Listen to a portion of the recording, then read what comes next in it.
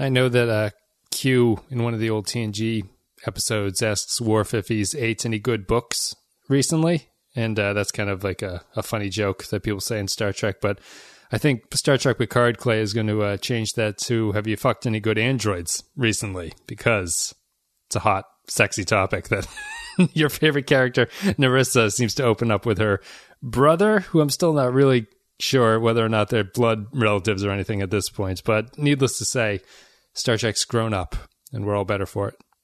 Yeah. My favorite character ever created for Star Trek, Narissa.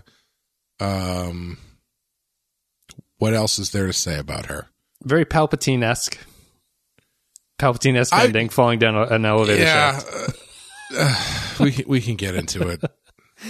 We're going to be talking about Et in Arcadia Ego, Part 2. It's the finale for Star Trek Picard. We made it through all 10 episodes, and here we are on the other side. So before we get into it, let's listen to some music.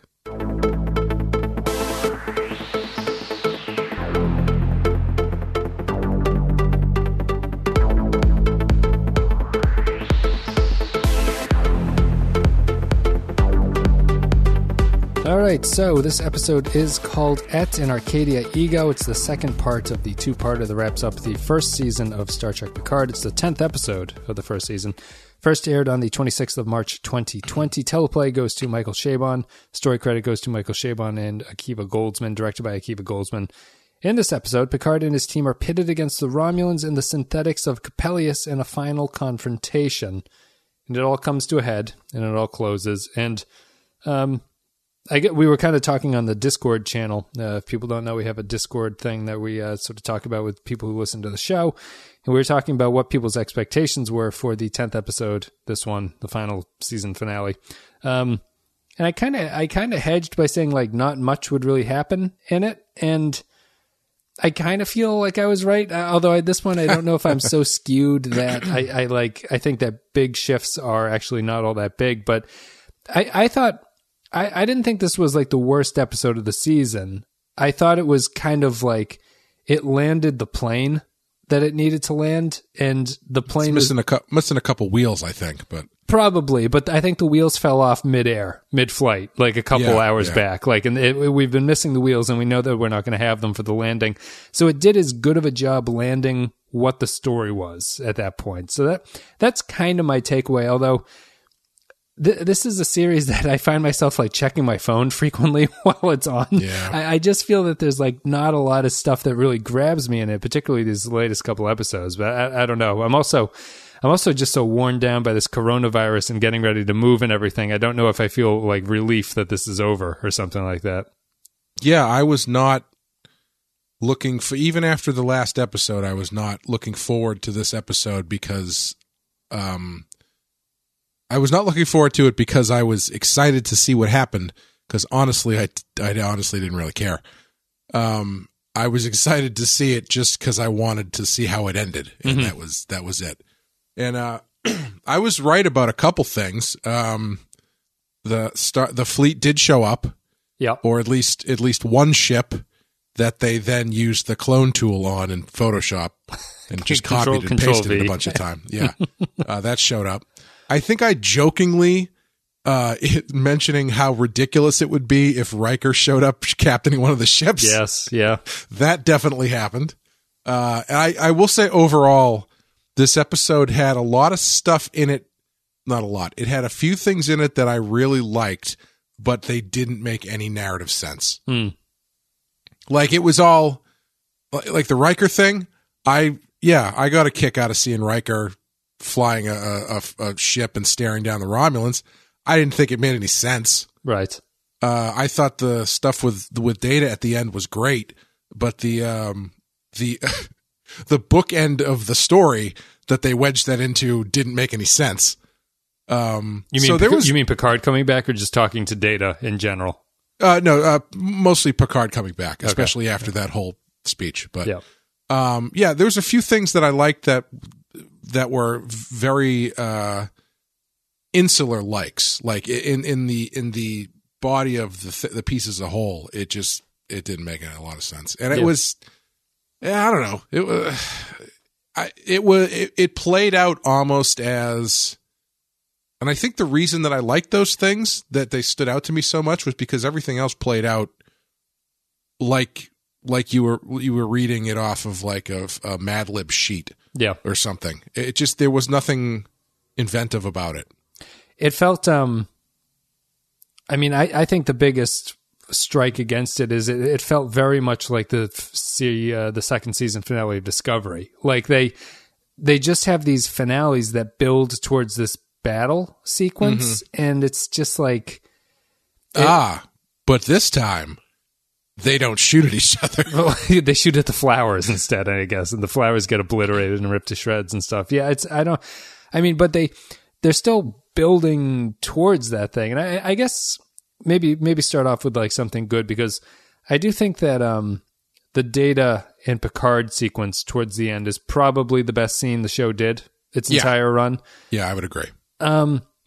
What's funny about it is that once we got to this ending and you see that scene and then you kind of like see everything that goes on after it, it's funny to me how it almost feels like the series had a different middle inserted into it. Like the everything that happened from like episodes 4 to 8 or 9 felt like you were led to believe that all of that was going to be the story, and it really wasn't the story at all in a lot of sense. Like the Borg cube is almost irrelevant to this series. Like the Romulan supernova is irrelevant to this series. It doesn't matter at all that happened. And no, totally. It's just strange, like, because it started off with this idea of aging and getting older and everything like that, and then it moved into this space storyline where Picard gets off into space and they get the cube and Seven shows up and all that stuff, and then it comes down to this, and the final scene with Data almost seems like it's some kind of makeup for his death scene in Nemesis, which is funny to me as a fan because I never felt that Data's death scene was bad in Nemesis. Right. Like I think they could have done it better, but I never felt like it was like, oh, they need to redo that. Like that's completely wrong that Data went out that way. Especially if you watch the deleted scenes from Nemesis, the stuff that they took out for some reason, which actually explains why Data would do that decision, which is a horrible thing that they did to Nemesis. But I always felt Data's death made sense in that movie, and bringing him back here to kind of redo his death, I don't know if it's necessary, but at the same time, it's the only thing in the story that I really liked, which is Data talking about like how the finite nature of life is what makes it special. Yeah. Yeah. It's almost like, they redid it because they felt like he didn't get a chance to talk long enough before he died. And I've seen that in reviews. People were like, I don't like how Data's last word is whispering goodbye. I kind of like that actually in Nemesis, but apparently people felt he had much more to say before dying instead of actions. Yeah. No, he's not. No, in that situation, that's the way he goes out. It's perfectly fine. But it doesn't, like, this is so much more of a melodramatic main character death type thing that they do on TV all the time, where it's weird because you can always tell who's going to die on a TV show because that which side character is going to die, because that episode they have the most to do. Yep. And it's like they didn't get a chance to do that with Data, so they decided to relitigate his death. But that being said, I thought that was the best stuff in the show by far. But it's all undercut by this ridiculous thing about Picard dying from a natural disease and then being brought back into a robot body for like 5 more years. Yeah, I like how they I would have given Picard the exact amount of time that he was designed to live. I'd be like, you got 2 days left, Picard. You better make the rest like, of your life worth it.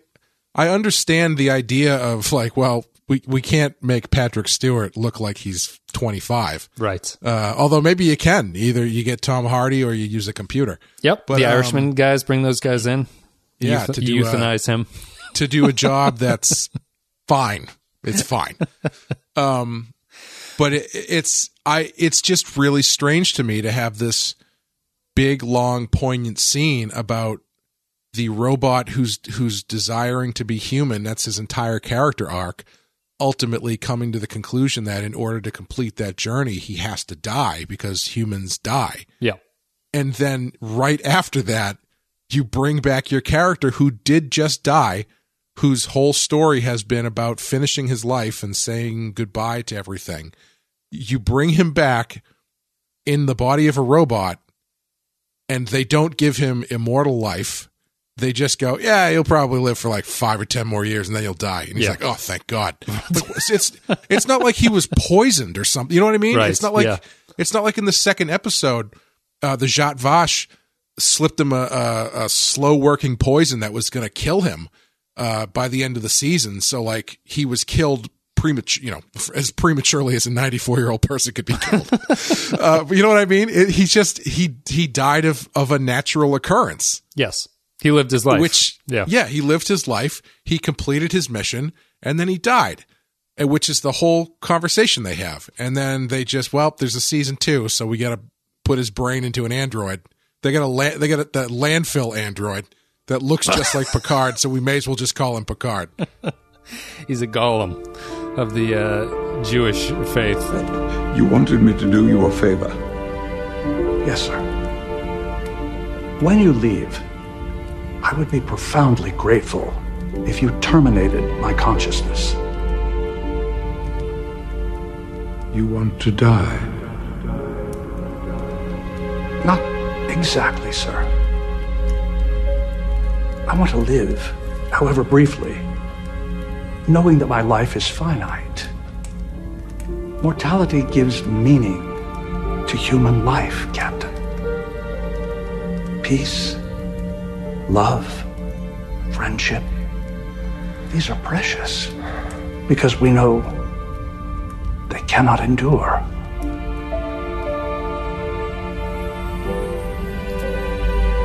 Butterfly that lives forever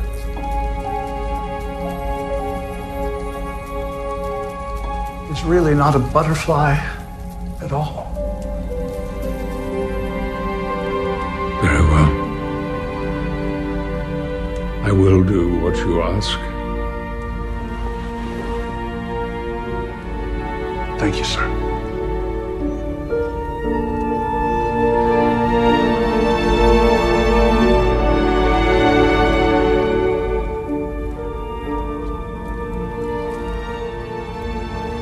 Goodbye, Commander.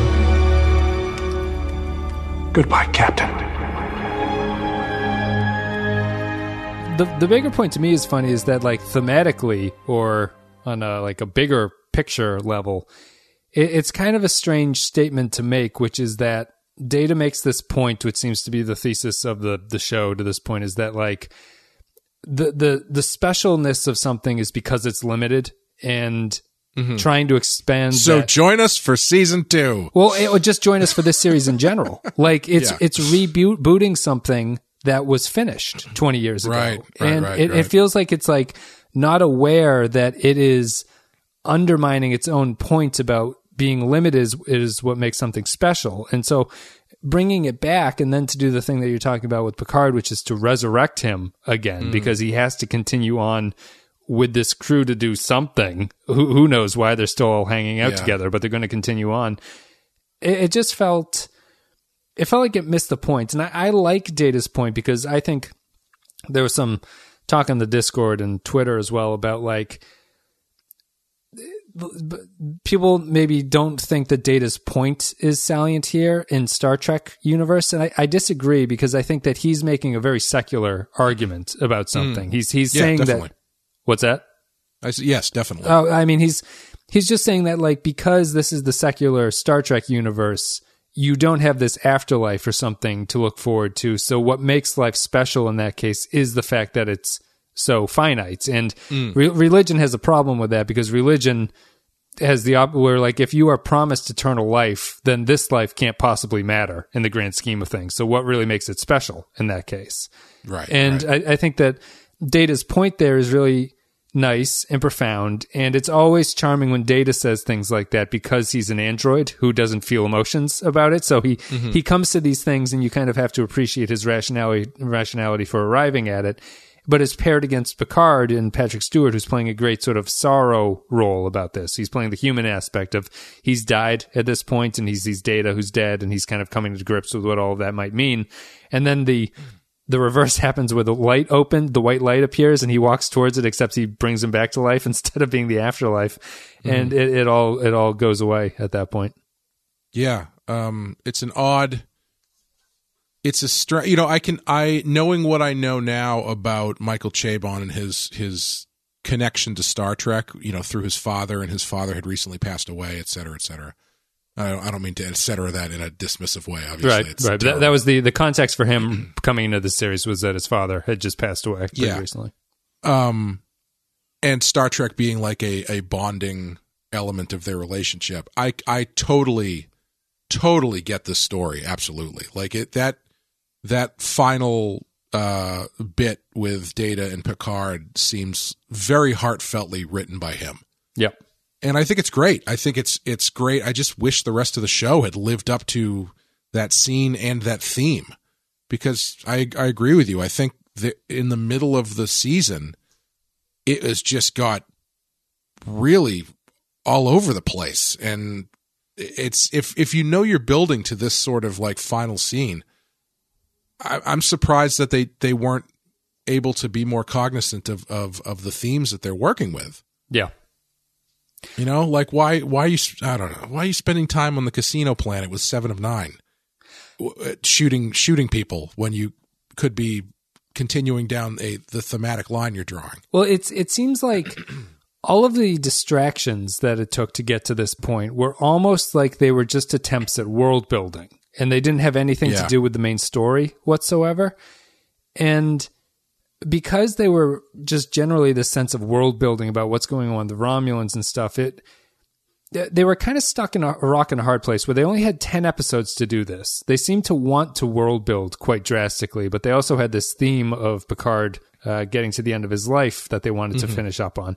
So when you smash those two together, you end up with world building that doesn't answer enough of the questions that it creates. And then you also shortcut your main story because you don't have time to work with the characters to get to that point, because you're so busy talking about where the Romulan Empire is, but you don't have enough time to fully explain what the Romulan Empire is doing at this point. You bring in the Borg cube, but you don't have enough time to explain what's going on the Borg cube because these characters have to get to A to B.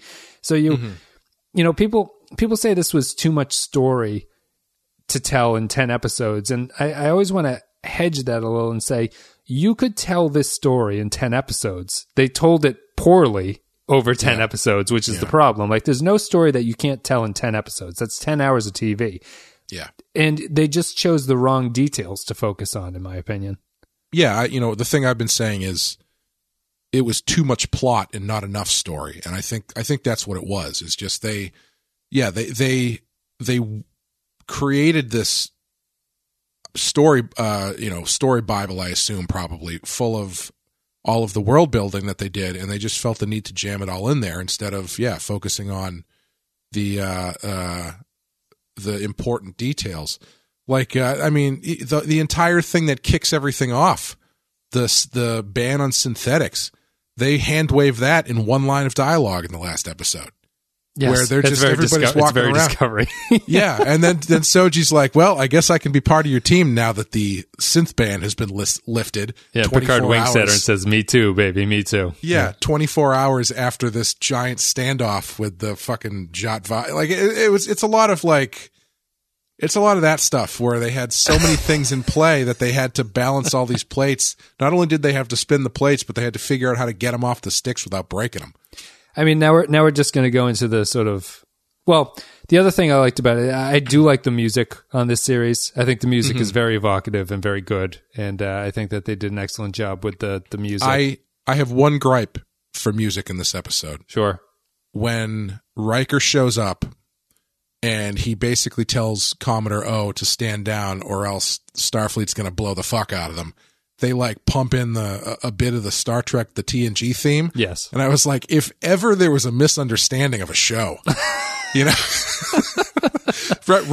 Riker says fire on a Borg cube once. And then the one thing everybody takes away from him on Star Trek is that he was a He's a hothead. He was a hothead ready to open up fire for the sake of the Federation. No, that's not how it goes. You play the TNG theme when Commodore O stands down after they don't fire a shot. Right. Yes, after they talk to her. Yeah.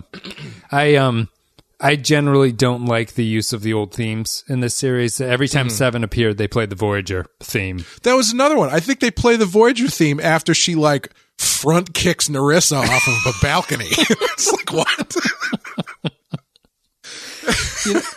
I think Narissa is probably a good place to start because it kind of connects the two things that we've been talking about here, which is that the reason Narissa, I think, is such a terrible villain is that she has really no reason to exist, and her entire story could have just been combined with O to make O a character who's actually prominent in it. Yep. And Narissa does not need to be on the cube with Narek. And O could have easily served as the kind of boss of Narek who's telling him what to do and is kind of pushing him hard and not really giving him credit for what he does, because apparently Narek's whole arc has been that he just wants people to acknowledge that he's doing a good job, and he betrays the Romulans because his sister doesn't say good job or whatever the fuck he wants to say to him.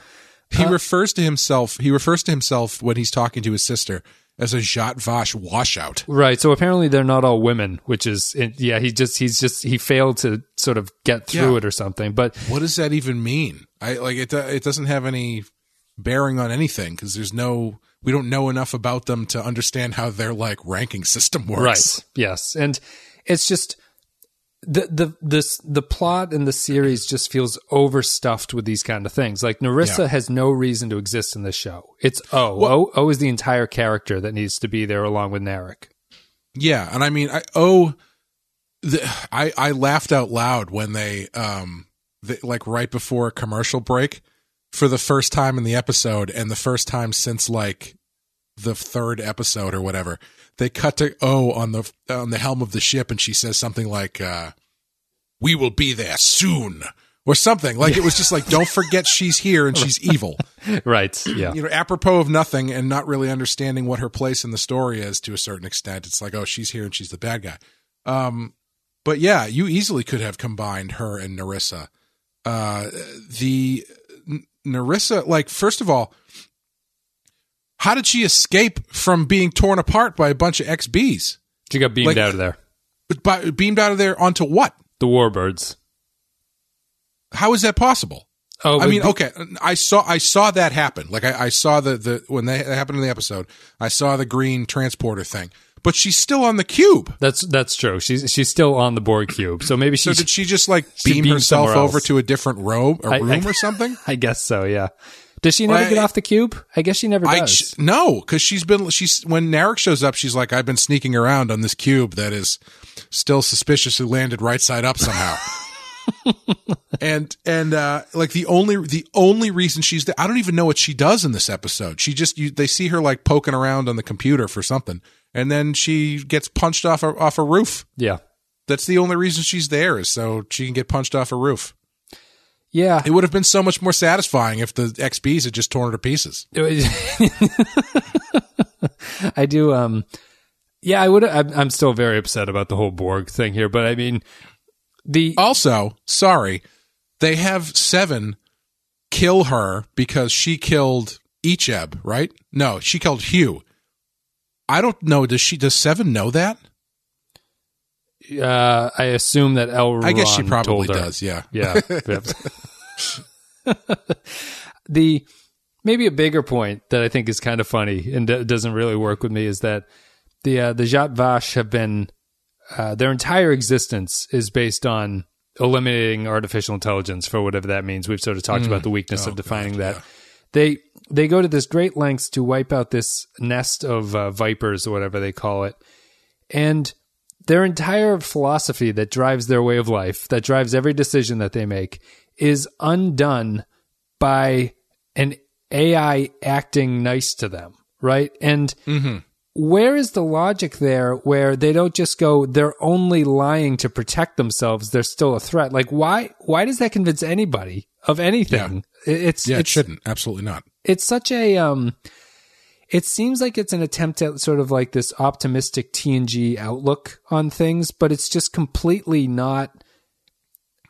grounded in anything that's going on with what you've done for the setup here, between this group that is like all consumed by eliminating artificial intelligence and then a group of androids who seem perfectly capable about bringing about the end of the existence of like life in the galaxy for some reason. Yeah. It's just a strange, I don't know. Like, I don't buy it. I don't understand what the Romulans point was. It's absolutely insane to create the Zhat Vash as this group whose entire drive is the eradication of synthetics because they saw this universe or galaxy ending premonition about what they could do, and the lengths that they've already done the lengths that they've already gone to achieve their goal. The Romulans we're talking about, they've killed people, they've infiltrated Starfleet. Yeah, infiltrated Starfleet, sent Girardi to kill Maddox or what. Like they're about to blow up an entire planet, and then Soji just decides to, click the off switch for 30 seconds.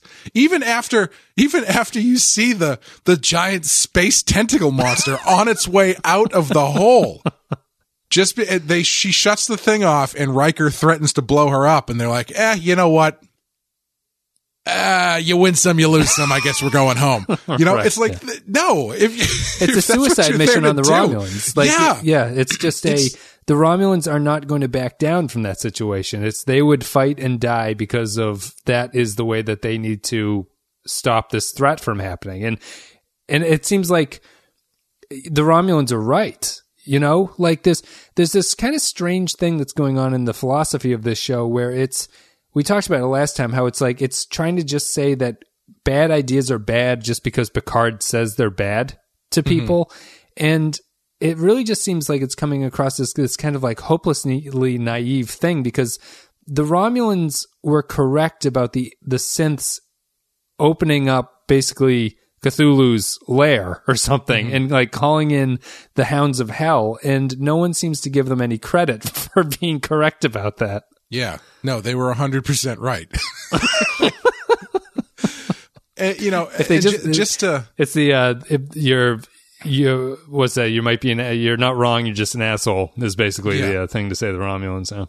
And it just goes to show how pointless and I guess pointless is the best way to describe that entire plot line and all that stuff, because after they shut the thing off, you had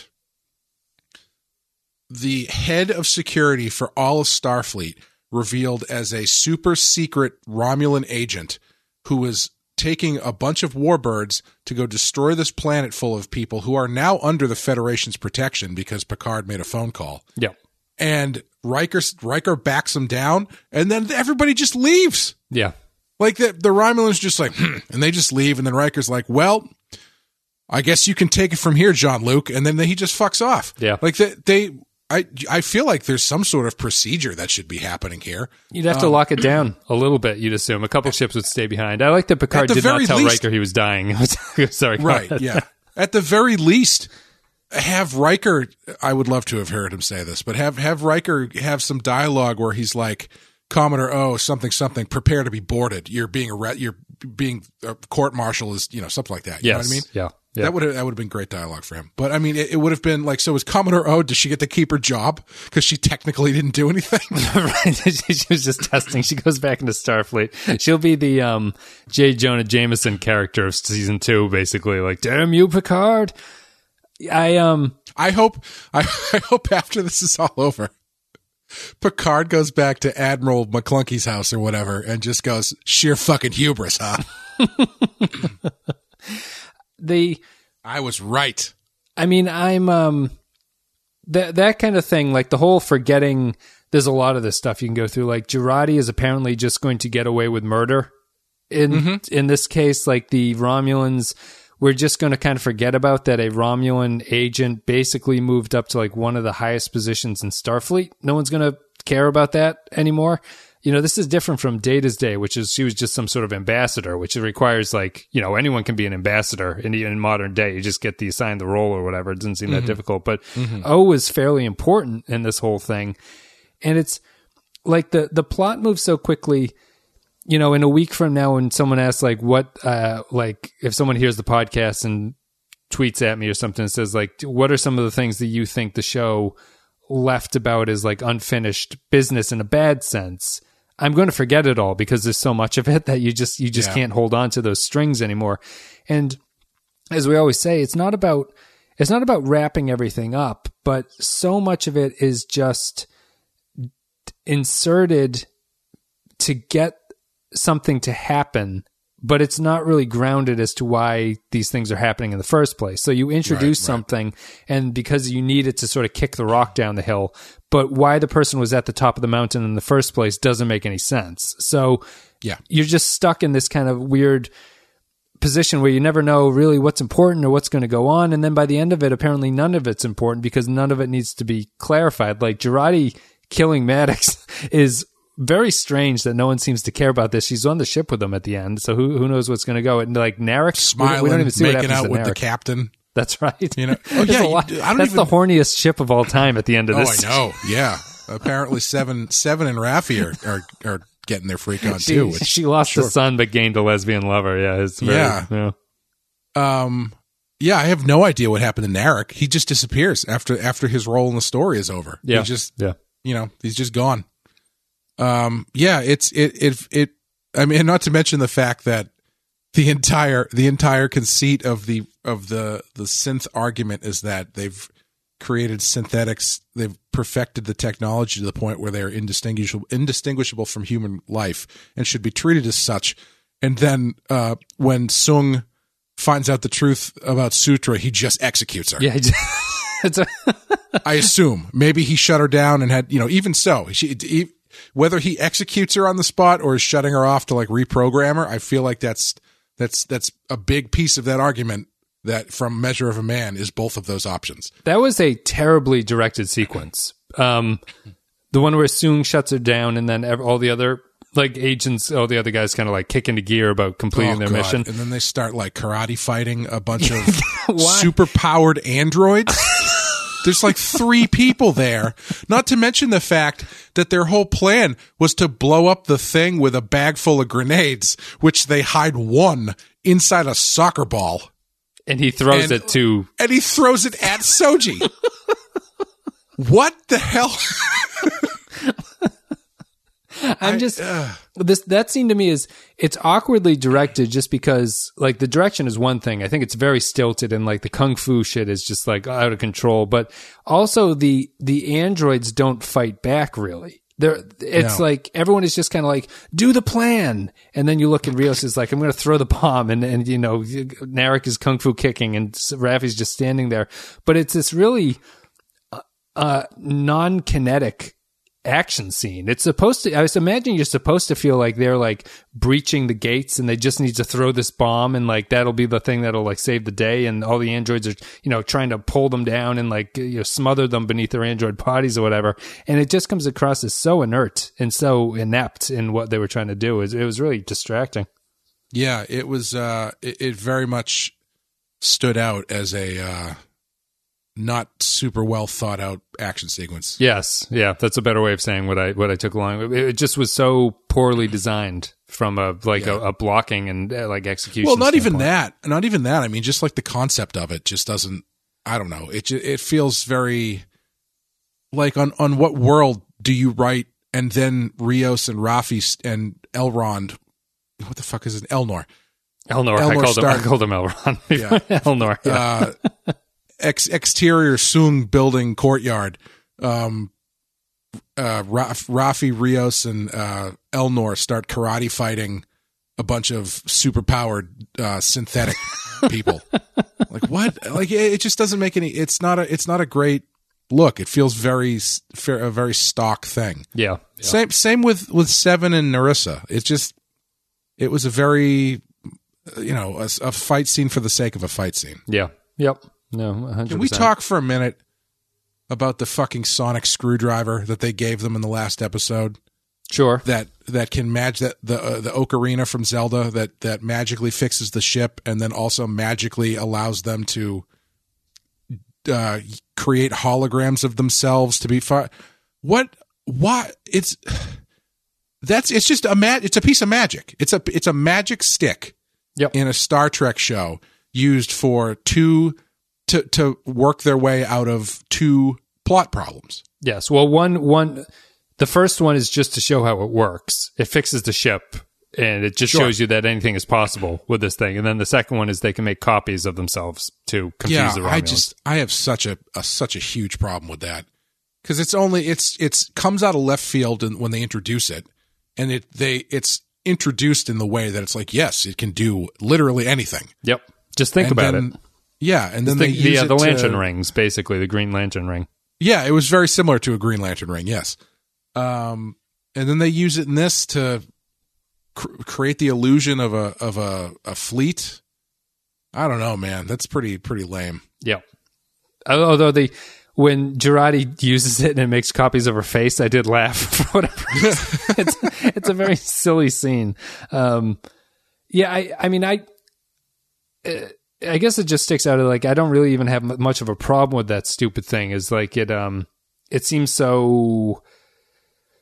Maybe it wasn't a big enough a deal for me in the series to really bother me about it. It's incredibly clunky, and it seems to exist just to have them.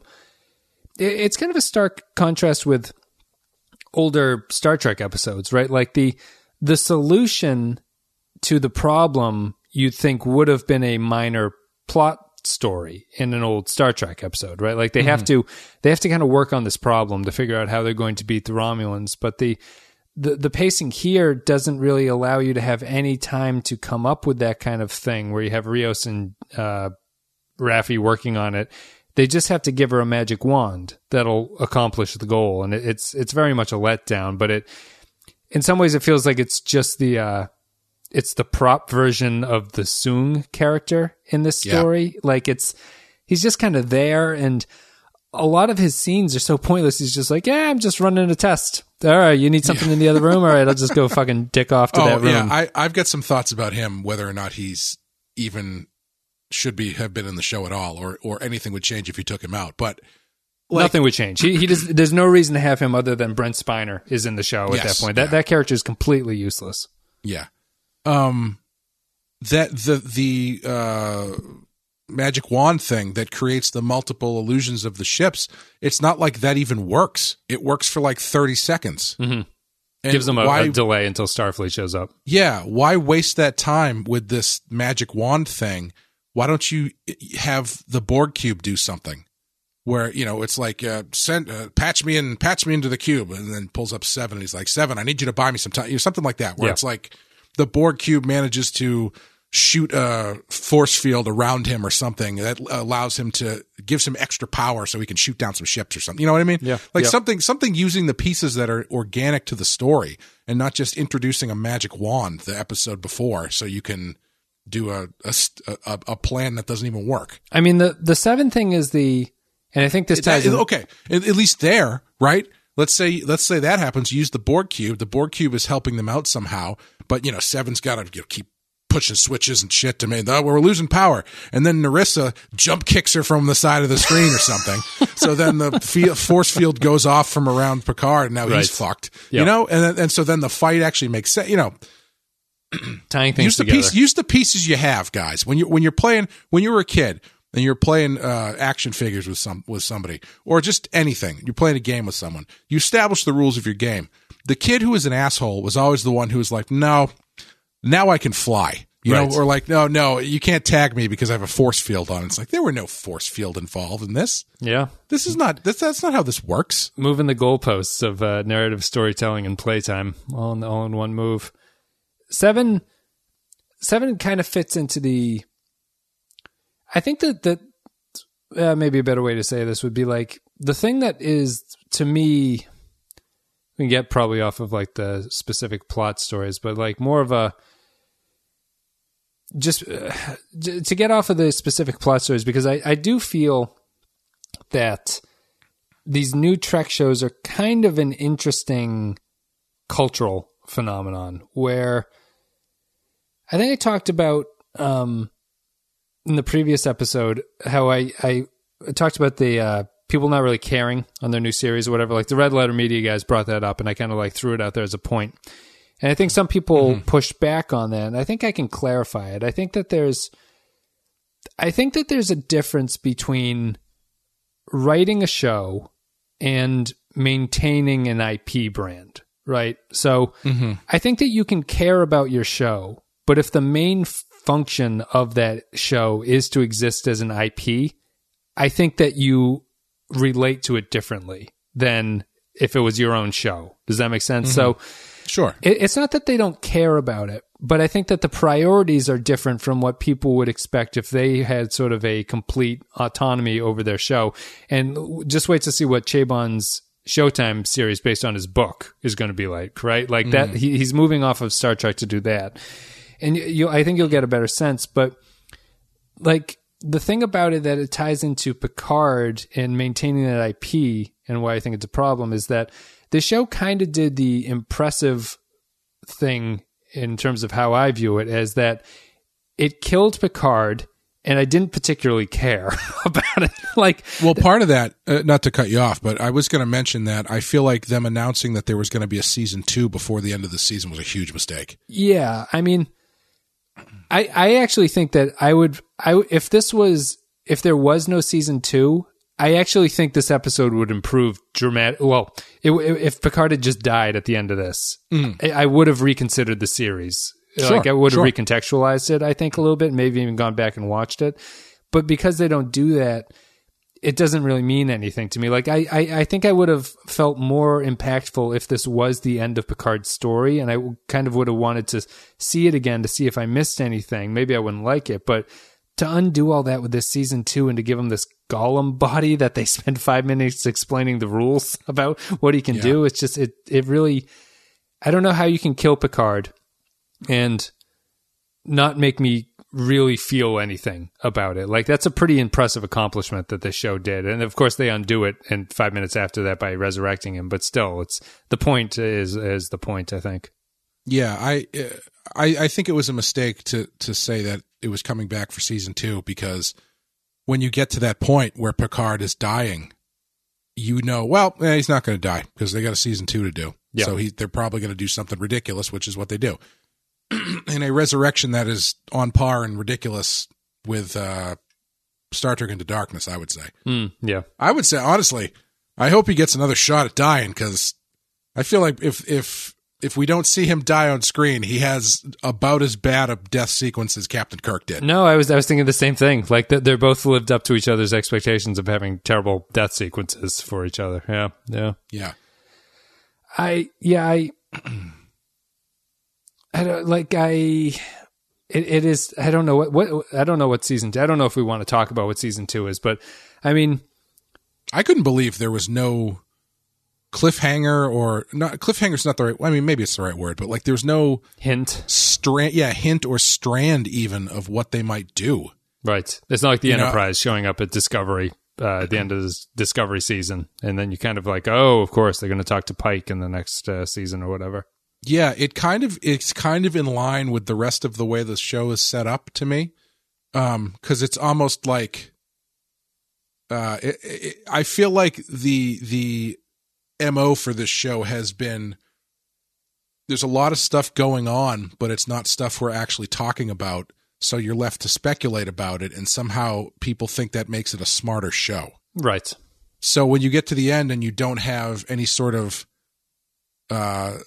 hint or crumb as to what they're going to do next season, I'm sure there are people who are going to be like, well, I mean, just think of the things that are left unaddressed. They could go in any direction they want. It's like, yeah, okay, sure. You could say that about literally anything. No, it's an interesting take of this. Like can you imagine what would happen in the sequel series to Game of Thrones? I mean, there's so many things that they could pick up on. Literally anything. Yeah, that doesn't mean that it's good. It's maybe tangential to that, but the other counter is that I think that one thing I would really want to push back on, and I see a lot on social media and kind of responses to what I say on this, is that the show is about all of these different things that the episodes talk about. So it's like whatever the episode is about is kind of like what the series is about. And like the show is about things, you just have to kind of like soak them in, or like the show mentions something, therefore it's about that thing, kind of. Right. And that's not really good storytelling. Like this series and Discovery suffer from a lack of like theme throughout them. And what I think of that counter to the art, like that, when people say that to me, is like, does that mean you watch, or you play Super Mario Brothers and you go, this is a video game about plumbing? It's like, well, no, not like there's a plumber in it, but that has like nothing to do with plumbing, right? Like you're not really exploring what it means to be plumbing. So if you were to tell me that the theme of Super Mario is what it's like to be a plumber, it's like, no, he just is a plumber. The game is not doing anything about that. Just in the same way that if you tell me that this show or this series and this season is about the aging process, I would argue they mention the aging process, and fairly effectively in this episode they mention it, but it's still just mentioning it, and it doesn't really have anything to do with what the show is talking about or what the show is trying to get its point across. It's not doing a good job of explaining why that is the case and why the series is about those things. Yeah, instead of making the episodes about that and about the exploration of what that means, it just turned it into a plot convenience. Yeah. Anytime they needed it, then, oh, yeah, he's getting old. Oh, yeah, he's got a brain thing. Oh, yeah, it's the end of the season. Oh, I guess he's probably dying. Right. No one listens to old people. Have someone yell at him because he's an old man. Yeah. You know, speaking of Chabon and him writing his next show and everything and the failings of this one, I think what it comes down to, honestly, is writing TV shows is fucking hard, man. It's real hard. And clearly they had a lot of stuff that they were excited about. Like I know I've seen this plenty of times before where it's like you've got so much stuff that you really want to get in there, and so you end up just cramming it in, and you're so excited about all these ideas that they end up getting short shrift because you got so many you want to put in there. And then by doing that, you lose, and also because they probably don't write these scripts all at one time. As you get into the season and start doing this stuff, it's harder to drive that ship once it starts moving. Yep. Making fixes is much harder once everything is in motion. Yeah. And that stuff can get away from you, and you have so many things that you want to put in that you put so many things in that you end up just losing sight of what you were trying to do originally, Yeah. It's, I get it. I hope that it's something, I don't want to I sound like an asshole saying this. It's not like I've ever done this before, but I hope it's something that he has learned from. No, did you read his Variety interview? I didn't. I read a couple of the clips that were, I assume Kyle posted it because I didn't read it. He talks about, I thought it's a good metaphor. He talks about writing for TV as basically an Etch-a-Sketch, which is that when you I saw that, yes. When you turn the two dials, you are turning basically plot and characterization. And the hardest thing to do on an Etch-a-Sketch is to make a perfectly 45-degree angle line across the X and the Y axis, because you have to turn both at exactly the same time. And he's just saying that, like, that's what he sees as the struggle as to writing a serialized TV story, is to have your characterization working as the same as your plot is working. I don't know if he thinks this show hit 45 degrees. I think it's like a 3-degree line that he's done for this. Like and it's probably not his fault, because Discovery runs the same way. Discovery does the same thing. It seems that there's a higher up order saying that you have to have more plot in these things. You have to have things churning. You have to have this. Honestly, it doesn't really make any sense to me, because they release them weekly. So it's not like they're trying to kick off a binge mode type thing where they want people to churn through these.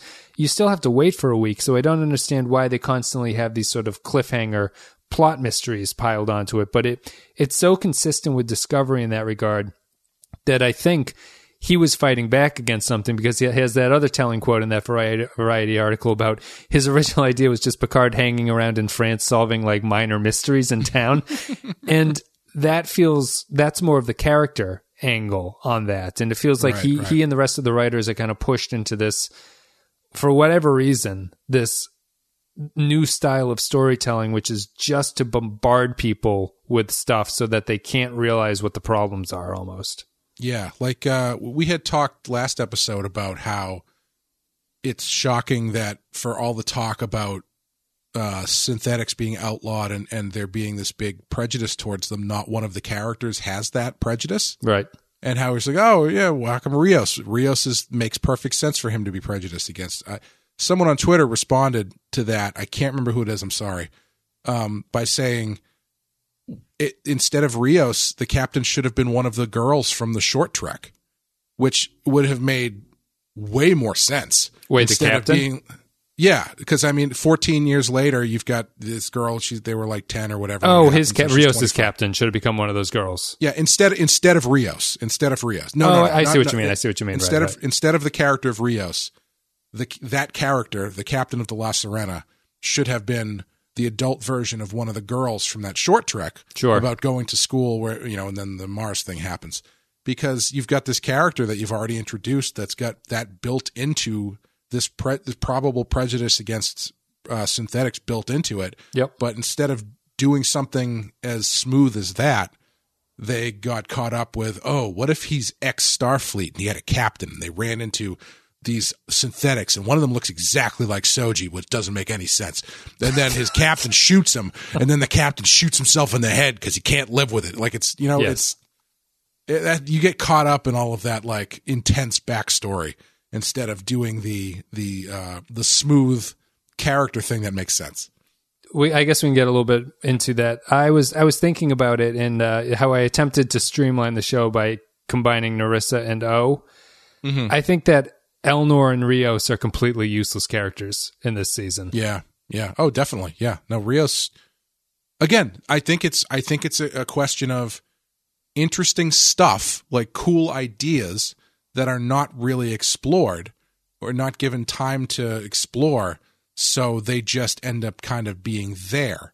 Well, yeah, for Rios, I thought Rios was set up in such a way with his holographic crew that I felt it was almost like mandatory that they kind of explain him in some way. And they didn't, which is really strange. Rios felt to me like he was going to become a very important character. And the show apparently thought he was just going to be important enough to have seen the earlier Soji version. Like that was his entire reason for being there. And that's just not good enough, especially if he is such an unusual characteristic as his holograms. You'd just expect more. Yeah. And the other thing that occurred to me in this last episode that bothered me a lot, and I don't know if this is not intentional, but anyway, my point is, they're having we know that they're doing a season 2. So as they're coming to the end of this season and this episode, and they do that thing like, that final shot where everybody's on the bridge of the ship and everything. I looked back at the season with a different lens and I was going, wait a minute, is this whole season just like one big pilot? Mm-hmm. Because that's what it feels like. If you know that there's a season 2 coming, if you look back at the way that all of these characters are put together and not ultimately nothing really interesting done with them, it feels like it's all one big pilot to put the crew together on this ship for the next season. Right, which is like in DS9 where you just have characters like Odo come in and go, no one knows anything about me. Nice to meet you. Yeah. and that's what this is, except drawn out over 10 episodes. Yeah, and by that metric, I was like, "Oh, that makes it even worse." Because if that was what they were doing, I don't know if you can do that consciously over 10 episodes and not feel bad about yourself as a writer. Right. But it just it felt even worse to me because it's like, so in that case, you're short shrifting on character. Because you're putting all of these characters together and you're focusing on the story and the plot, but that doesn't work because the story and the plot and the themes, there's like 5 different things going on, none of which are really connected, and that sort of falls apart. So then, how come you're not? If the plot is just sort of like whatever, we'll get there when we get there. You should be spending time on the characters, but they're not really spending time on the characters because they're just doing like weird side missions and stuff that you're not learning anything about anybody.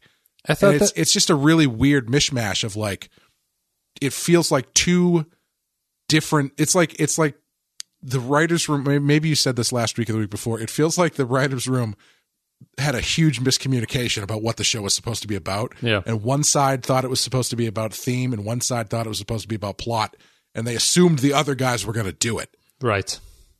Just they never met in the middle, unfortunately. Yeah.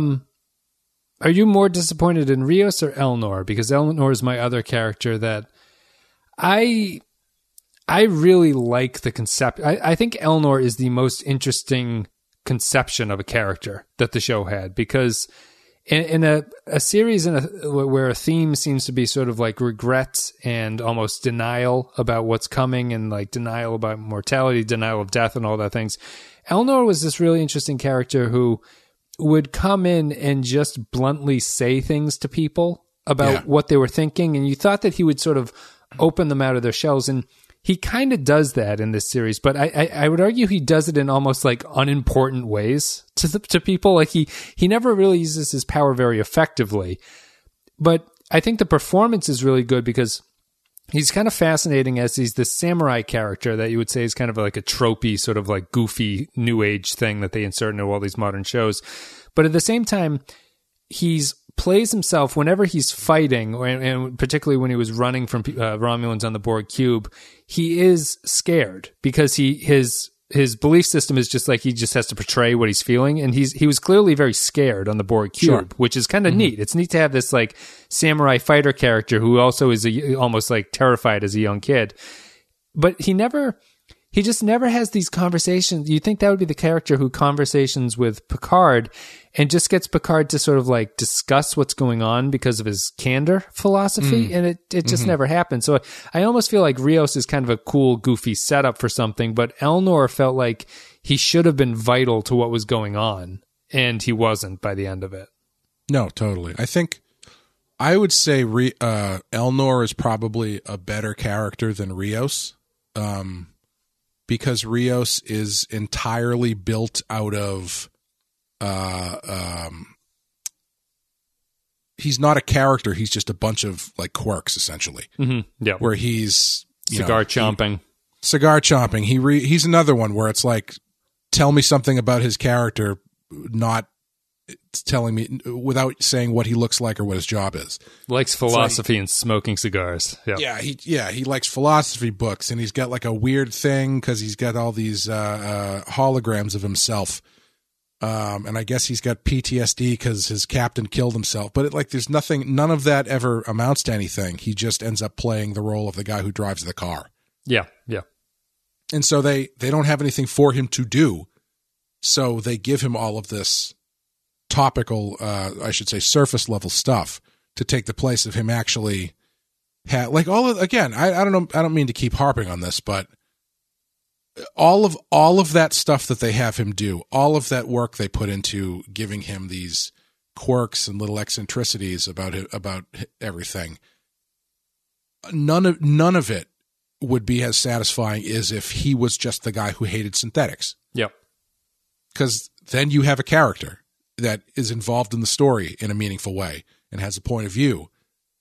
He's Chief O'Brien when he's dealing with Cardassians, basically. Yeah. And gets into arguments with Bashir. You have that element going on. Instead, he's kind of weird, and he's got a weird hologram. He'll have sex with you, but he'll also end up in a relationship with you at the same time. So it all even though you murdered somebody. It's I think it's tough. And obviously, if this isn't seen as an extended pilot, maybe we'll get more into characters. Are you looking forward to season 2 of this show? No. I don't know what there is to look forward to. Yeah. Like it's kind of difficult to do the age thing again now, right? That you've put him inside of a perfectly fine synthetic body. Mm-hmm. And soon was clear that his penis works. It clearly works. Everything. How do you not have him say your body's fully functional? You can't do that. There's no clear story unless they do a Borg thing. And don't do a Borg thing. I would be interested if it was going down the route of what they hinted at in this season of the XBs and their integration back into society and stuff. But they're obviously not going to do that, right? Because it's interesting and not cool enough. Yeah, there's not as much opportunity to have 350 ships just stare at each other for 5 minutes. Yeah, I don't know. Like, there's unless they've kind of exhausted. Well, I guess they haven't exhausted all their cameos, but like, great, next season. Here's Worf. Cool, I guess. Yeah. Geordi, he's working as a librarian on what planet? No, now we're running into the theme of this season. It just flies in the face of that. It's like you can't keep trotting this stuff out. I feel fairly negative. Isn't it? Sorry. Isn't it weird? It's just weird overall to have an entire series or season built around this idea that you're getting old. This is your last go around. This is your last chance to do things right. Your last chance to get behind the wheel of the ship. And also for you to realize, I'm getting too old for this shit. I can't be doing this stuff anymore. Right. And then ending your season with him going like, fuck it. Let's go on another adventure. I got a brand new body. What the hell? What's the worst that could happen? No, it is. It completely stomps on the theme of what's going on there, which is it almost, I mean, I said it, but if it just ended with Picard looking back on his life and being like, those times were special. Obviously, this is what I'm not meant to do. He has this conversation with Data, and that's the end of Picard. I still feel that I don't think that the series the series did not set him up well enough for that to be a great story, really, in my eyes. Mm-hmm. Like you need something better from Picard at the very start of this to make it feel like that's an earned ending. But I think that ending is totally appropriate for the character. And I think that that's touching and a good way to go out. It's very memorable. It gives you the ending to Picard that Nemesis certainly doesn't. Nemesis gave you an end to Data, but you don't really know what's going on with Picard. And it feels appropriate and it feels fitting of Patrick Stewart at this point. But to just step back up and say, yeah, Data was wrong. I'm going back out there. I'm sorry I had to murder Data to get back out there, but I'll murder him again. That's one of the things. I don't know if that's what they're saying because it feels like they're not even considering it. It's like that's the ending we have to have is we have to have him back on the bridge saying engage. Regardless of whether or not we have this scene where we're espousing the brevity of life being the thing that makes it most important. Yeah. Yeah, it's just difficult for me to reconcile those things moving forward. Unless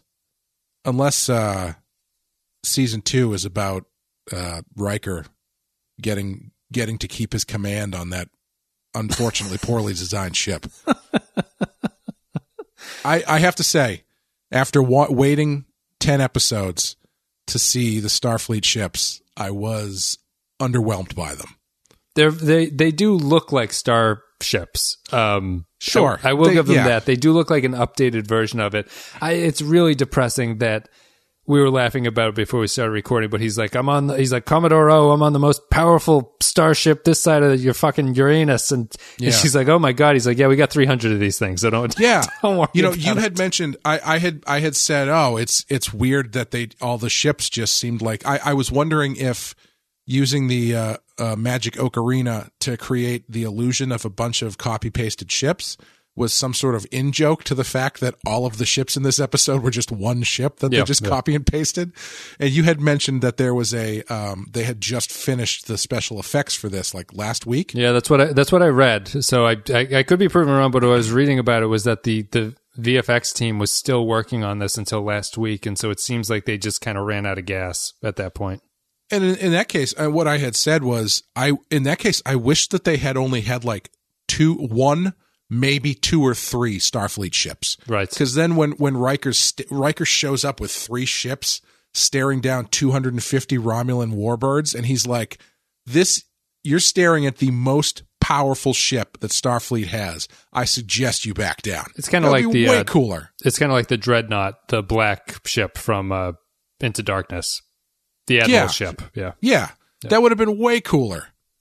And instead of just like we've got 70-inch TVs now, so we can have 300 ships on screen at the same time, and make sure we pull out far enough so we can see all of them. So it just looks like, like a chessboard seen from about 20 feet away. There's something unintentionally funny to me about the new way that the ships leave and enter warp too, where they just kind of stop on a dime and then they start and stop. It's like, so when they leave, they're all just like pew, pew, pew, pew, pew, and they all just disappear. But when they arrive, it's the opposite. It's just pew, pew, pew, pew, pew, and they just stop all in a row. And I don't really have a problem with it, but when you see it done on like a mass scale, it looks kind of goofy. I have a problem with it. You have a problem with it? I do, because I think the first couple times that they did it in various sci-fi media, it was very cool. I don't remember if Star Trek 2009, did they do it that way? I can't remember. I don't think so. Because they do it in Star Wars. I know that they started doing that in Star Wars, where like in Rogue One, they had all of the rebellion ships pop out of warp at the same time. Yes. That was super cool. Like, because you're not expecting it. I don't have a problem with the effect if it feels like the momentum continues at a slower speed. Sure. Like if they come out at super speed and then they're into this sort of normal speed and they're just kind of like coasting along or something, it feels okay. But to have them just come in and kind of stop on a dime, it doesn't feel aesthetically like all the other Star Trek shows have done, which is when they leave warp, they're usually like curving around something. They're orbiting a planet. They're constantly moving. Yeah. Well, my issue with it is I think they do it so much that it loses its effectiveness. Mm-hmm. And I think it would be much cooler, especially for, a great example of what I'm talking about, or what I'm going to talk about, is the first Star Wars movie, the original Star Wars, right? One of my favorite little details in that movie, which they've never done again in any other movie, is that Darth Vader's when Darth Vader and Obi-Wan come to fight, Obi-Wan lights up his lightsaber, normal speed, and there it is, right? Yeah.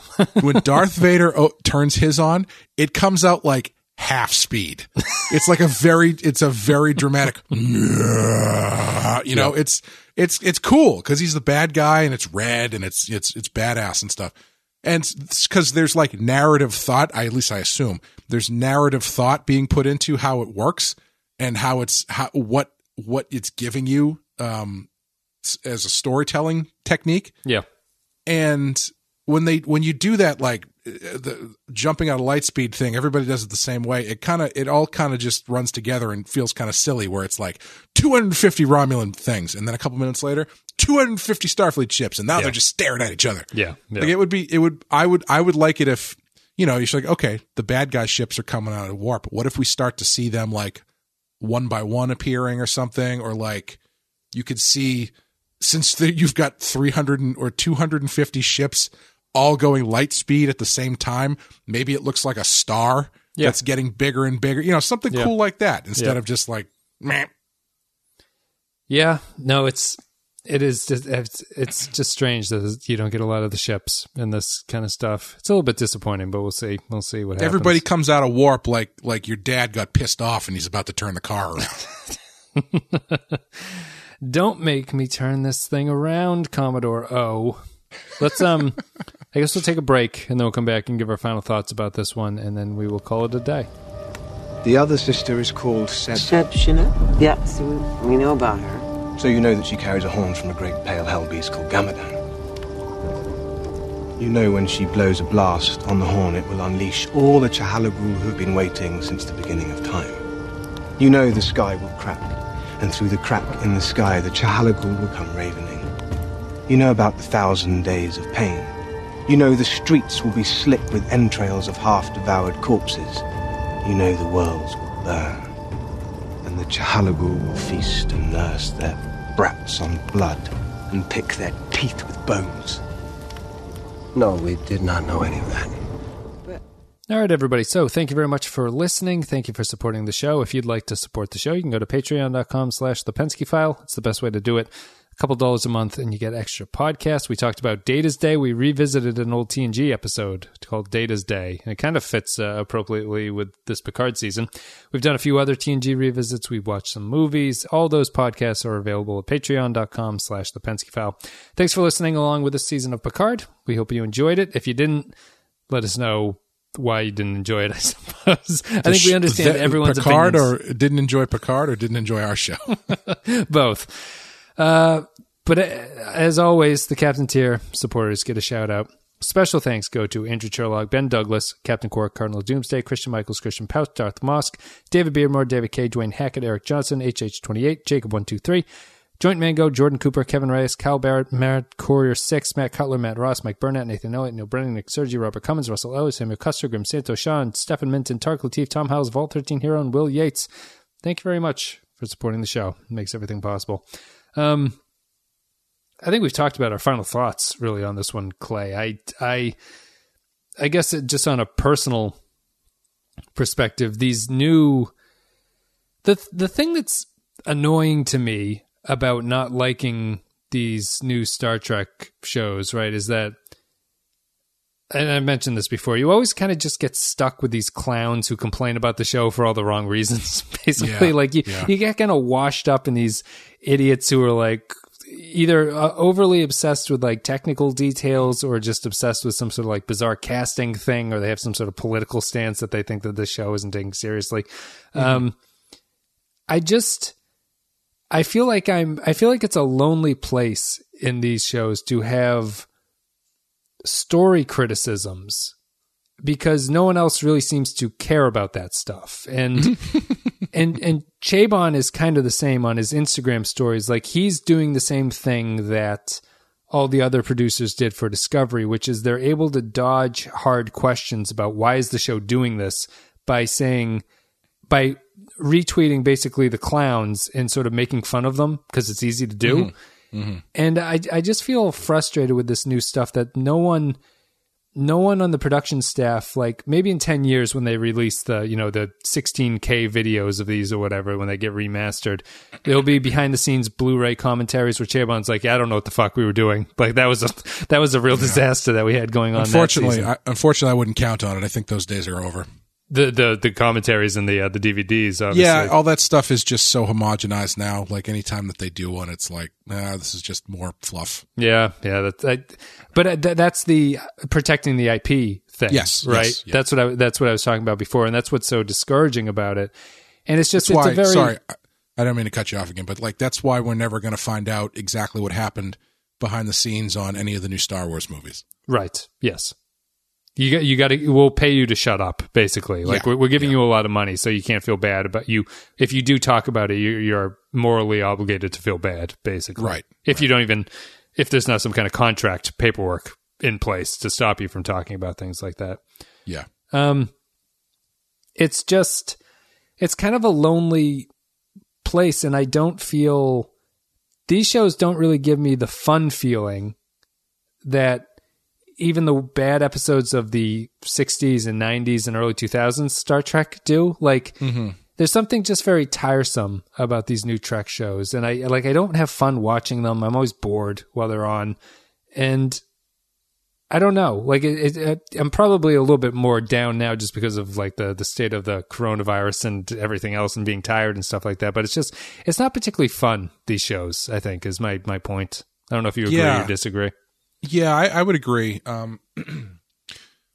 This one in particular, I find to be a difficult one because generally my viewpoint on this stuff, whether it's the new Star Wars movies or if it's Star Trek Discovery or any sort of rebooting of a once loved or property from 30 years ago, whatever, is like, I'm not the demographic anymore. These are not being, obviously they're trying to get my money for nostalgia reasons, but like they're not making these things for me. They're making them for other people for the most part. They're trying to get new people into it. The reason that they changed the way that they do the Star Trek movies is because they're trying to revitalize it by getting new people into Star Trek. Did I say Star Wars? Yeah, well, you've been talking about both, but I think they both apply. The reason they changed the way that they do Star Trek from how it was in the 60s and the 90s is because that seems old and they're trying to get new people into it, which is totally fine. Yep. I don't begrudge them that at all. It worked on me with Doctor Who. I couldn't care less about old Doctor Who. I love the new stuff. But this show in particular can't really say that because this is specifically a nostalgia mine. Yes. Which I don't think in and of itself is a bad thing because, it's always, I think there's nothing wrong with going back and revisiting characters and stuff like this, a handful of years later. It can be great. And people are willing to pay for it, obviously. Yeah. I mean, Twin Peaks season 3 was one of the best things I've ever seen on TV in my life. And I don't think anything like that will ever be made again. And that was, I don't know who was asking for that, but somehow David Lynch got the money to make 18 hours of material, with about 10 hours of people actually doing stuff.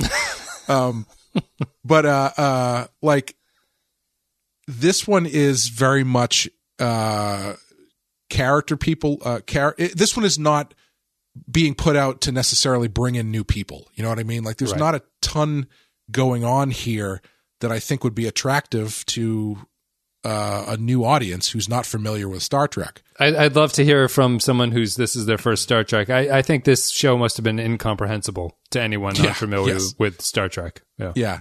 And that makes it difficult for me because this is almost one, I hate to say this because I don't want to be on their side, but this is almost one where you kind of can gripe about that stuff because it's such a nostalgia mine that the fact that it's being made specifically for the people for whom would find this nostalgic, but it's not really like doing anything interesting or new with it. So it feels kind of like callous and boring.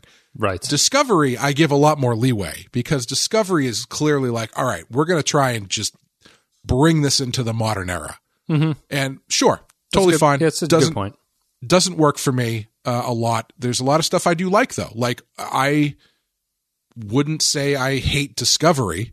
I don't think it's great quality wise for various writing reasons, but I don't hate it. I think it's interesting enough to hold my attention and give me a little bit of a Star Trek fix. This one wasn't really doing that except for when they kind of did get into the nostalgia stuff, and it was like it's a tough one to get through the weeds on. Because, well, I agree. I feel like there aren't a lot of people who are looking at these things from a more story-based analytical position like we tend to do. There is so much to criticize about the way it was presented for the people who are the core audience, Mm-hmm. Yeah. And I'm interested. I am interested. I hate saying this, and I kind of hate it when we say this because it makes it, I don't want it to sound like we think everybody out there are idiots or something like, oh, how could you like this? But I would really like to hear someone, like you were saying, talk about this in a positive way who is not just blanket, oh my God, I love everything about it. You know what I mean? Or they're just liking it because it's Star Trek and these characters being on the TV screen is good enough it's a good enough reason for it to exist. Yeah. And that's the thing too. Like I can't even say I like this because it's Star Trek because there's not enough of that stuff in it. Mm-hmm. Well, that's the strange thing about your nostalgia trip is that if you are making a show that's a nostalgia trip, you would think that the executives behind the show would be like, just do it like they used to do it 25 years ago. Like, update it, but keep it to be what will not upset that demographic of people who like that stuff. It's the thing. It just occurred to me now. We were talking about in the last couple episodes the problem with the Borg and how they set up this great mechanic of these green things that were flashing that were going to signal that the Borg were coming back, and they never did it. And it was like I used the when are we going to get to the fireworks factory expression a lot. This show, I think the motto for this show is you think you're going to Disneyland, but you end up going to the dentist. Mm-hmm. And because it feels like what they're doing is they're setting you up for this big nostalgia dopamine rush where in the case of the Borg, it's like, oh shit, Seven just plugged into the Borg cube. She's all the Borg are coming back. Oh my God, this is going to be so great. And then they don't do it. They just suck everybody out into space. But it's not like they replace it with something better. Right. It's not like they sidestep what you think is going to happen and then blow your mind by doing something better that you're like, oh my God, I didn't even think about that. And I know it's a bad example, but it's also not done with something like The Last Jedi's intent. Like, I know people don't like The Last Jedi, but I would argue there's an intent to what Last Jedi is doing, that it's embracing that frustrating aspect. And this isn't doing that for any reason other than it would be inconvenient for the show to focus on the Borg uprising for more than 10 minutes. I think not to get into a whole discussion about The Last Jedi, but I think the difference is that I think they are doing the same thing, except The Last Jedi has the bedrock of the theme that it's going for to kind of like help support those questionable decisions. The point of the movie is based on all of that happening. Really? Yeah. Yeah. Whereas this is like, it just seems like they're doing it to try and throw you a curveball, but they don't replace it with anything that, it's like trying to throw a curveball, but just like missing the ball never curves. Right. It just goes off to the side. Hits the batter in the head. Hits the batter. But you know what I mean? Because it's like they're teasing this stuff that's going to give you this nostalgia pop, but then they're not following through with it. And they don't give you something better. They replace it with something worse. Right. So it really leaves you in this weird place where it's like, yeah, I like the idea, but I don't find anything about it satisfying. Right. I don't need to have, let's put it this way. I don't need to have Picard on the bridge of the Enterprise F or whatever, or the Enterprise X, staring down a Borg cube doing whatever. I could watch Picard do anything. But since the story they're telling me when he's doing anything isn't really engaging to me, I would find myself grasping for the Star Trek things. Right. Yeah. But the Star Trek things aren't there. So it's like, well, at least even though the story isn't great, I get to see the new Enterprise. I get to see the uniforms. I get to see how the new bridge works and stuff like that. You don't get that stuff. So at least I personally ended up in this weird gray area where there wasn't enough story to keep me interested, but there wasn't enough like things I like about Star Trek in it to keep me interested in that way. So I ended up just kind of waiting for it to be over. Yeah, because yeah, go ahead. Sorry. Well, no, you're probably at a weird. Your relationship to Star Trek is different than the people who clearly like the stuff just being on TV, and it's not really a negative to them or to you or anything, but it's your sense of quote unquote fandom, I suppose, towards the material is just not seeing those things is probably not good enough for you. It's just kind of like the last resort, like break glass in case of emergency situation. Yeah. And I think other people are more than willing to just turn the TV on and then break the glass immediately and say, just give me that thing. And that's good enough for me. And I probably lean towards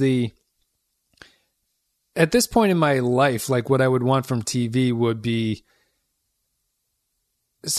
I'm all for Trek changing and doing something. Like I'm all for it trying to kind of modernizing and trying to do this thing. I don't need episodic stories. I don't need standalone things. I don't need a crew on a ship. But what I do kind of need is that it does have to be a good story. It has to there has to be a reason for the show to exist. Yeah, and it's just not good enough to have these characters in this universe exist in a series that is putting out C-D+ narrative. It's just not good enough to hold me. Yeah, no, I totally agree. And that's not to say that there wasn't good stuff in it, because there was. Good moments in this. I think that this series has better moments than Discovery. Oh, 100%. 100%. Yeah. Yes. Yeah, that's the weird thing. Is I would... with Discovery scratches that Star Trek itch more for me, because I can, at a certain point, I can be like, whatever. And then I can just look at the uniforms and go, man, that Pike's uniform is pretty cool. Yeah, right. That's a nice shady yellow they got there, yeah. Yeah, that Enterprise bridge looks really nice. They did a good job. Oh, I love the badges. Those things look great. I can kind of shut off my mind and just be like, I just love the Star Trek stuff being on TV. Mm-hmm. but this one I couldn't do that. But there were in this episode specifically. Sorry, I got mixed up a little bit there. But in Discovery, you don't get those like really satisfying character things. No, because of the that's where the writing is so lacking. Whereas in Picard, you would get like little glimpses of what this show could have been, and the characterization that was like so satisfying. Like in this episode, not just the scene with Data, but that scene with Jurati where he says something like, was it humanity is a responsibility? It's not just a right, it's a responsibility or something like that. Like where before they go into their final thing, he's got a great little Picard speech he does. And you get bits and pieces of that, but it's so disconnected from everything else that's going on. It's just hard. It's hard to get excited to watch 40 minutes of bleh just for the hopes that Patrick Stewart gets to perform like a good Picard monologue. Yeah, no, I know. You didn't feel when he sits down in the chair. I think you're supposed to feel that that's a big moment for him, and it just shows hints at what could have been in that moment. You know what bothers me about that? Again, it's like it's a I feel like there's a disconnect of like what would make people respond that way. Having him sit in the chair of the La Sirena, and you get like a nostalgia feel for him sitting in the cockpit of a spaceship, is like if he had sat in the driver's seat of like a Ford Viper, or sorry, a Dodge Viper or something. You know, it's like I don't consider Picard being a pilot of a ship being the thing that like, oh man, he's back in the car. You know, it's like, no, you want him if he gets onto a Starfleet ship and does that. It's absolutely. It's not about driving. It's about telling the guy how to drive it, you know? Yeah. And it's like, it's the thing he's known for. It's like Batman. If Batman goes 10 episodes without driving the Batmobile, and then in the 10th episode, he gets into the DeLorean, I don't go, oh man, it's so great to see him back behind the wheel of the DeLorean. You know, there's just back behind. Yeah. Just seeing this guy pulling the lever is not quite enough for me. Yeah. It's, I'm starting to think there's a lot of similarities between how this is handled and how Generations is handled, oddly enough, because I was just thinking, I feel like that miscalculation is on par with the fact that they didn't put Kirk on the Enterprise. Right. Yeah. You know, it's just like it's a layup. I don't know how you get Picard onto a Starfleet ship, but it would have been nice. Well, let's wrap it up there. Thank you guys very much for listening. You can check out patreon.com/thepenskyfell if you want to support the show. Otherwise, you can go to all the social media links that are down below: Twitter, Instagram, Facebook, blah, blah, blah, all that stuff. I'll be announcing plans. I'm moving this week, so there won't be a podcast next week. So I'll announce plans for what our next thing is. Let us know what you guys would like to do in the meantime, because Discovery's been delayed, and that's a good thing, in my opinion. Well, there will be a Rotten Horror Picture Show next week. There'll be that's right. So you have a Rotten Horror, but you won't have a Star Trek coming out. So you check out the Rotten Horror. Wait for Star Trek. Star Trek will probably be back the week after that, and maybe we'll start something new with Star Trek. I kind of have to cleanse my palate from Picard, but we'll see what it is. In a couple weeks off, will give us some time to decide what we want to do. So let us know what you guys want to hear from the Star Trek podcast in the meantime, before Discovery, or maybe in place of Discovery. Convince me. Otherwise, I'll be honest with you. I'll be honest. Mm-hmm. When we were done with Deep Space Nine, I said that I think I might need a break from Star Trek. Yep. I consider Picard my break from Star Trek. Whatever you want to do, Voyager, Enterprise. Wait, not Voyager, because we got to get money to do Voyager. Right, Voyager would be a condensed version if we were to do Voyager next. But like I miss Star Trek. You know, classic feeling Star Trek. So yeah, no, I was flipping through the Instagram, and I follow a couple Trek things, obviously, and there was something. It was something about Jake and Cisco sort of thing. So they put like a bunch of Jake and Ben pictures together, and I was just flipping through them. I was like, oh yeah, I remember. I remember those episodes. I was very excited. I was watching AEW wrestling last night, and one of the wrestlers, Cody Rhodes, was in the booth with the announcer. And long story short, Star Trek came up, and Cody asked the announcer, Tony Schiavone, he's like, "Who's your favorite Star Trek captain?" And Tony goes, "Well, Sisko, obviously." Mm-hmm. And Cody went, "Sisko is a commander until he got control of the Defiant. He's not even that much of a captain." And I was like, yeah. They went deep. Let us know, guys, what you'd like to hear. Picard has been our break from Star Trek. But I'm obviously, some of you really enjoy that show. Let me know why. We'll see about if we want to do another thing where we talk to somebody positive. Let me know if there's anyone out there positive and critical of the show at the same time. Otherwise, hope you guys enjoyed the podcast coverage of Picard. Hope you enjoyed Picard. And we'll be back with more Star Trek, but maybe not next week. Maybe 2 weeks from now. Thanks very much for listening. We'll see you next time.